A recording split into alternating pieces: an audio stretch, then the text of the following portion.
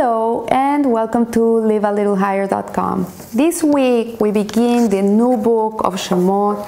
It's the second book of the Torah, and in this book we start the long journey of Jewish slavery in the land of Egypt. And as we know, after Jacob died and his sons died, the Jewish people became many in Egypt. They started multiplying, and the Egyptians started to become very scared about Jewish power, about Jewish people becoming many and becoming powerful. And the Pharaoh that came into power, which many commentaries say was the same Pharaoh as in the times of Joseph, said he didn't remember Joseph, and he started to enslave the Jews. And so he commanded this Pharaoh that all the baby boys would be drowned in the river, in the Nile River, and by a miracle, baby Moshe, was saved by Pharaoh's daughter Batia. She was bathing in the Nile, and she saw this basket, and she heard a baby, and she reached out her hand, and the Midrash says that her hand became very long and stretched, and she rescued the baby boy. She adopted him, she brought him into the palace, and she raised him as her son. And she had Jewish midwives to come and feed him. In fact, it was his own mother, Yocheved, the one that came to feed baby Moshe. So he grew up in the palace as a prince, and one day he decided that he wanted to come out of the palace and see what was going on around. And when he came out, he saw the suffering of the Jews, and this hurt him very much. And it says that he took around, he looked around, and he saw that this Egyptian was hitting a Jewish man. He was really abusing him, and he looked to one side and he looked to the other to see what this guy, if he had anything good in his past and anything good in his future. And he saw there was nothing good in this guy, and he uttered some names of God, and the Egyptian man died. So he comes out again a few days later, and he sees these two Jewish people fighting, and it's actually these two men that one of them is the man that he saved from the Egyptian man, and he intercedes and he says to them, "Wicked one, why do you strike your fellow?"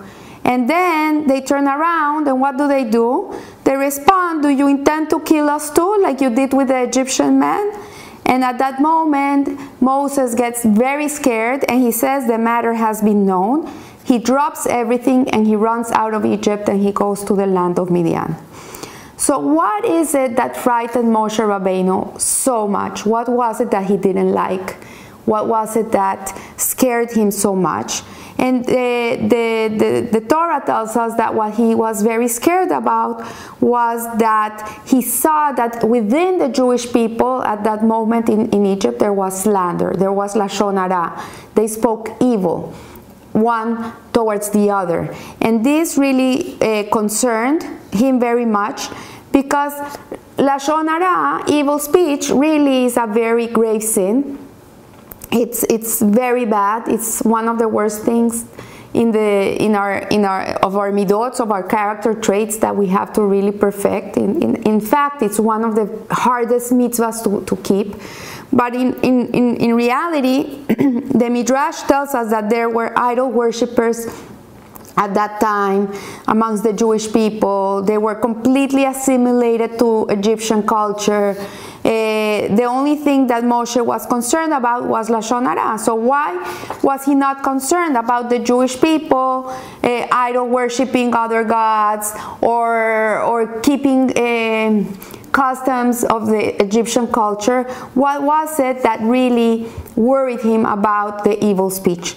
So we know by prophecy that God said to Abraham in the covenant of the parts, when he did the treaty of the parts, he said to Abraham that he was going to be a very fruitful man. He was going to have a whole nation come out of him, and that this nation was going to be enslaved for 400 years in Egypt. Actually, the enslavement was 210 years. It came down but this was a prophecy. So why, if we knew from Abraham's times that we were going to become slaves, why was Moshe Rabbeinu so worried about the slander? So if this is true, why did Moshe need to find a reason also for the enslavement and cause for such punishment? Why would he find a reason to say, okay, because of this is that the Jewish people became slaves? If it wasn't, if it was already Hashem's intent, and it was part of a plan. So we need to see the big picture here. We need to get out of the story, hover above it, and be able to see it from a different angle to understand these questions. And God's ultimate plan for the Jewish nation was that they were required to have a long stop in Egypt, because actually this was one of the ingredients of making the Jewish nation. Slavery was one of the ingredients. It's like when you make a chocolate cake, you need sugar and cocoa, and you need oil, and you need baking powder and vanilla and all these ingredients to make a delicious chocolate cake. So the same way, to make a Jewish nation, one of the ingredients to create the Jewish nation was that they had to have been slaves and have that in the DNA. So Jewish people could be empathetic and they could feel for other people because they've already been there and they have already experienced suffering. So in that way, they can feel for others. So let's go to the book of Devarim, in which at the end of Moshe's life, he discusses the exodus from Egypt with the Jewish people. And he says, has God shown such kindness to another nation? Or has any God performed miracles to come and take them out, to take out a nation from the midst of another nation with trials, with signs, and with wonders? So what is the meaning of a nation from the midst of another nation? Like, how can you take a nation out of another nation? Like, if they're already part of that nation, they're not a nation. So how are you going to take out a group of people from a nation to create another nation? So the Jews, when enslaved in Egypt, adopted, as I said before, the customs, the culture, the same idols, all this. They mimicked their ways. They ate how they ate. They thought how they thought. There were only three things that the Jewish people kept, and that one was their dress, the way they dressed. They were tzniut, they were modest. The language, they kept the Hebrew language, and they also kept their Jewish names. This is three things that they didn't give up. But most of the other things they gave up. They didn't eat kosher anymore. They didn't do Brit Milah. They didn't keep Shabbat. They didn't learn Torah. All these things they just stopped doing. And the most amazing thing is that when the Jews left Egypt, they became a nation. So they became a nation of God. Not only any nation, they became the chosen people. Because before, they were a band of Hebrews, slaves steeped in idolatry, and fell to the 49th level of Tumah, of impurity. Like one more level, and that would have been the end of them. That's it. They wouldn't have survived. It was not worth it to take them out of Egypt. Hashem would just have given up on us. But because we were still 1 degree, we still had one more degree, Hashem took mercy towards us, and He rescued us from Egypt, and He made us a Jewish nation. So the Jewish nation are not a people because of a shared belief, a shared culture, a shared destiny.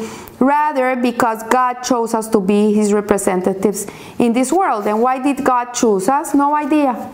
There's no reason. He chose the Jewish people. That's it. He chose us. We were the chosen ones. But many people have many misconceptions about being a chosen people.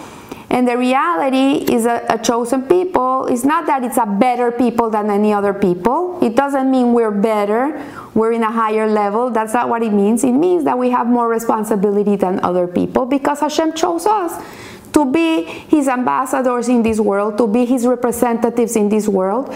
And where you're the representative of Hashem, you have to behave in a certain way. So here we see that Hashem choosing the Jews to be His nation was despite that they were idol worshippers, at that time. Like, even the worst of the worst, he chose us to be his nation. And why then was Moshe so afraid of slander, and how could this prevent the redemption? Like, what this was the big boo-boo of the time, was that we didn't speak nicely one about the other, and we were always talking slander and gossip, and we were talking about each other. So Lashon Hara is a very grave sin.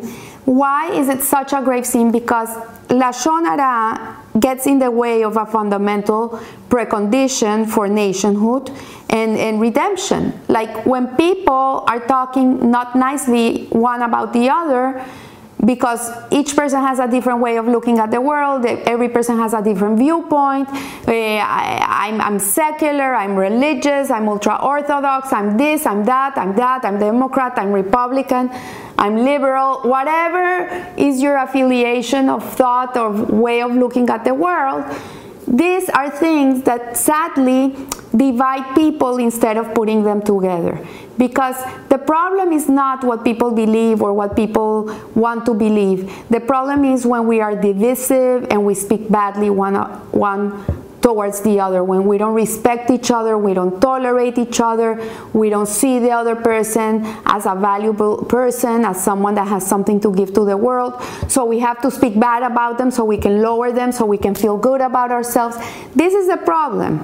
And the Hebrew word for nation is Am, like when we say Am Israel, the nation of Israel. And this word is related to the word Im, which means with.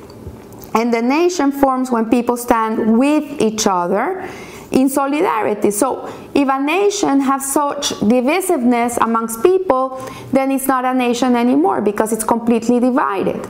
To be able to have a nation, you need people to stand one next to the other. And it's not to look about what divides us, but to look what we have in common and what brings us together. So love is a conductor of unity, and lack of love towards another person is actually a tool to create divisiveness and separation and hatred. So we should always look at what unites us more than what doesn't unite us. And Lashon Hara brings divisiveness and baseless hatred amongst each other. And there is no nation to be redeemed, because if there is Lashon Hara, then people get separated, and when the people are separated, there's no nation, and then what is there for Hashem to redeem? So what happened was that we know that at the end of the story, after the plagues, the Jews go free and as God's glorious nation. But before this, something had to happen, and Hashem increased their suffering. He increased the suffering of the Jewish people. And unfortunately, when Hashem increases our suffering, this is when the people get together in unison. And we've seen it many, many times. Sadly, in Israel, or even in the United States of America, or any place in the world, when Jewish people are being attacked, when there has been a terrorist attack, when we see that a man goes into a synagogue and he kills all these people, and it's so shocking, not only the Jewish people get together, no matter conservative, reform, Orthodox, doesn't matter. They were all there praying, they were all there lighting menorahs, they were all there together crying. It doesn't matter, because what separates us doesn't exist anymore. It disappears. Because the only thing that's left really is the suffering. And the suffering is a communal suffering. It's within us. There's this couple that got attacked a few weeks ago in Israel, sadly. They lost a baby. And the girl lost a lot of blood. And she said that she has all Am Israel inside of her, because she got so much blood from everyone.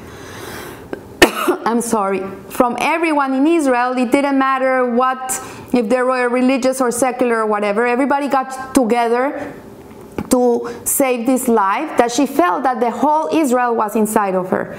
So this is what suffering brings. It brings unity.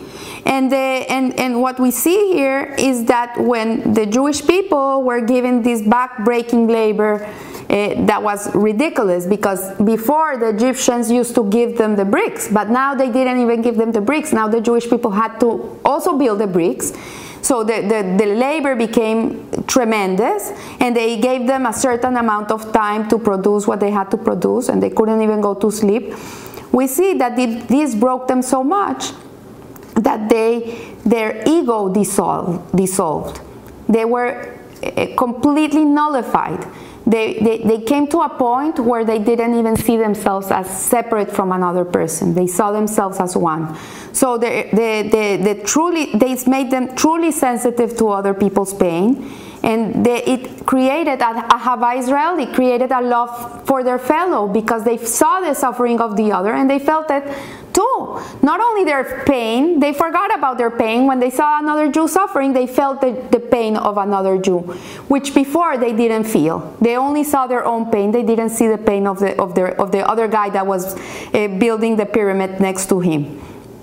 So if there is one thing the Jewish people should strive for, really, that we should really work very hard in creating amongst us, is unity. And unity comes from respect, from tolerance, from giving the benefit of the doubt to another person, to really biting our tongue when we're going to say something about somebody, to really take care of our words. You know, with our mouth we can build or we can destroy, and that's the power we have, and we should really care one about the other. We're here together. With one Jew suffers, we all suffer. When one Jew is happy, we should all be happy. And in this way, we should be spared the suffering, because if we're able to unite each other in love, with baseless love, then Hashem doesn't have to send us all these sures, all this suffering, to create that nullification of our ego, to be able to feel for somebody else. So I wish you a blessed week, and remember, live a little higher. Thank you.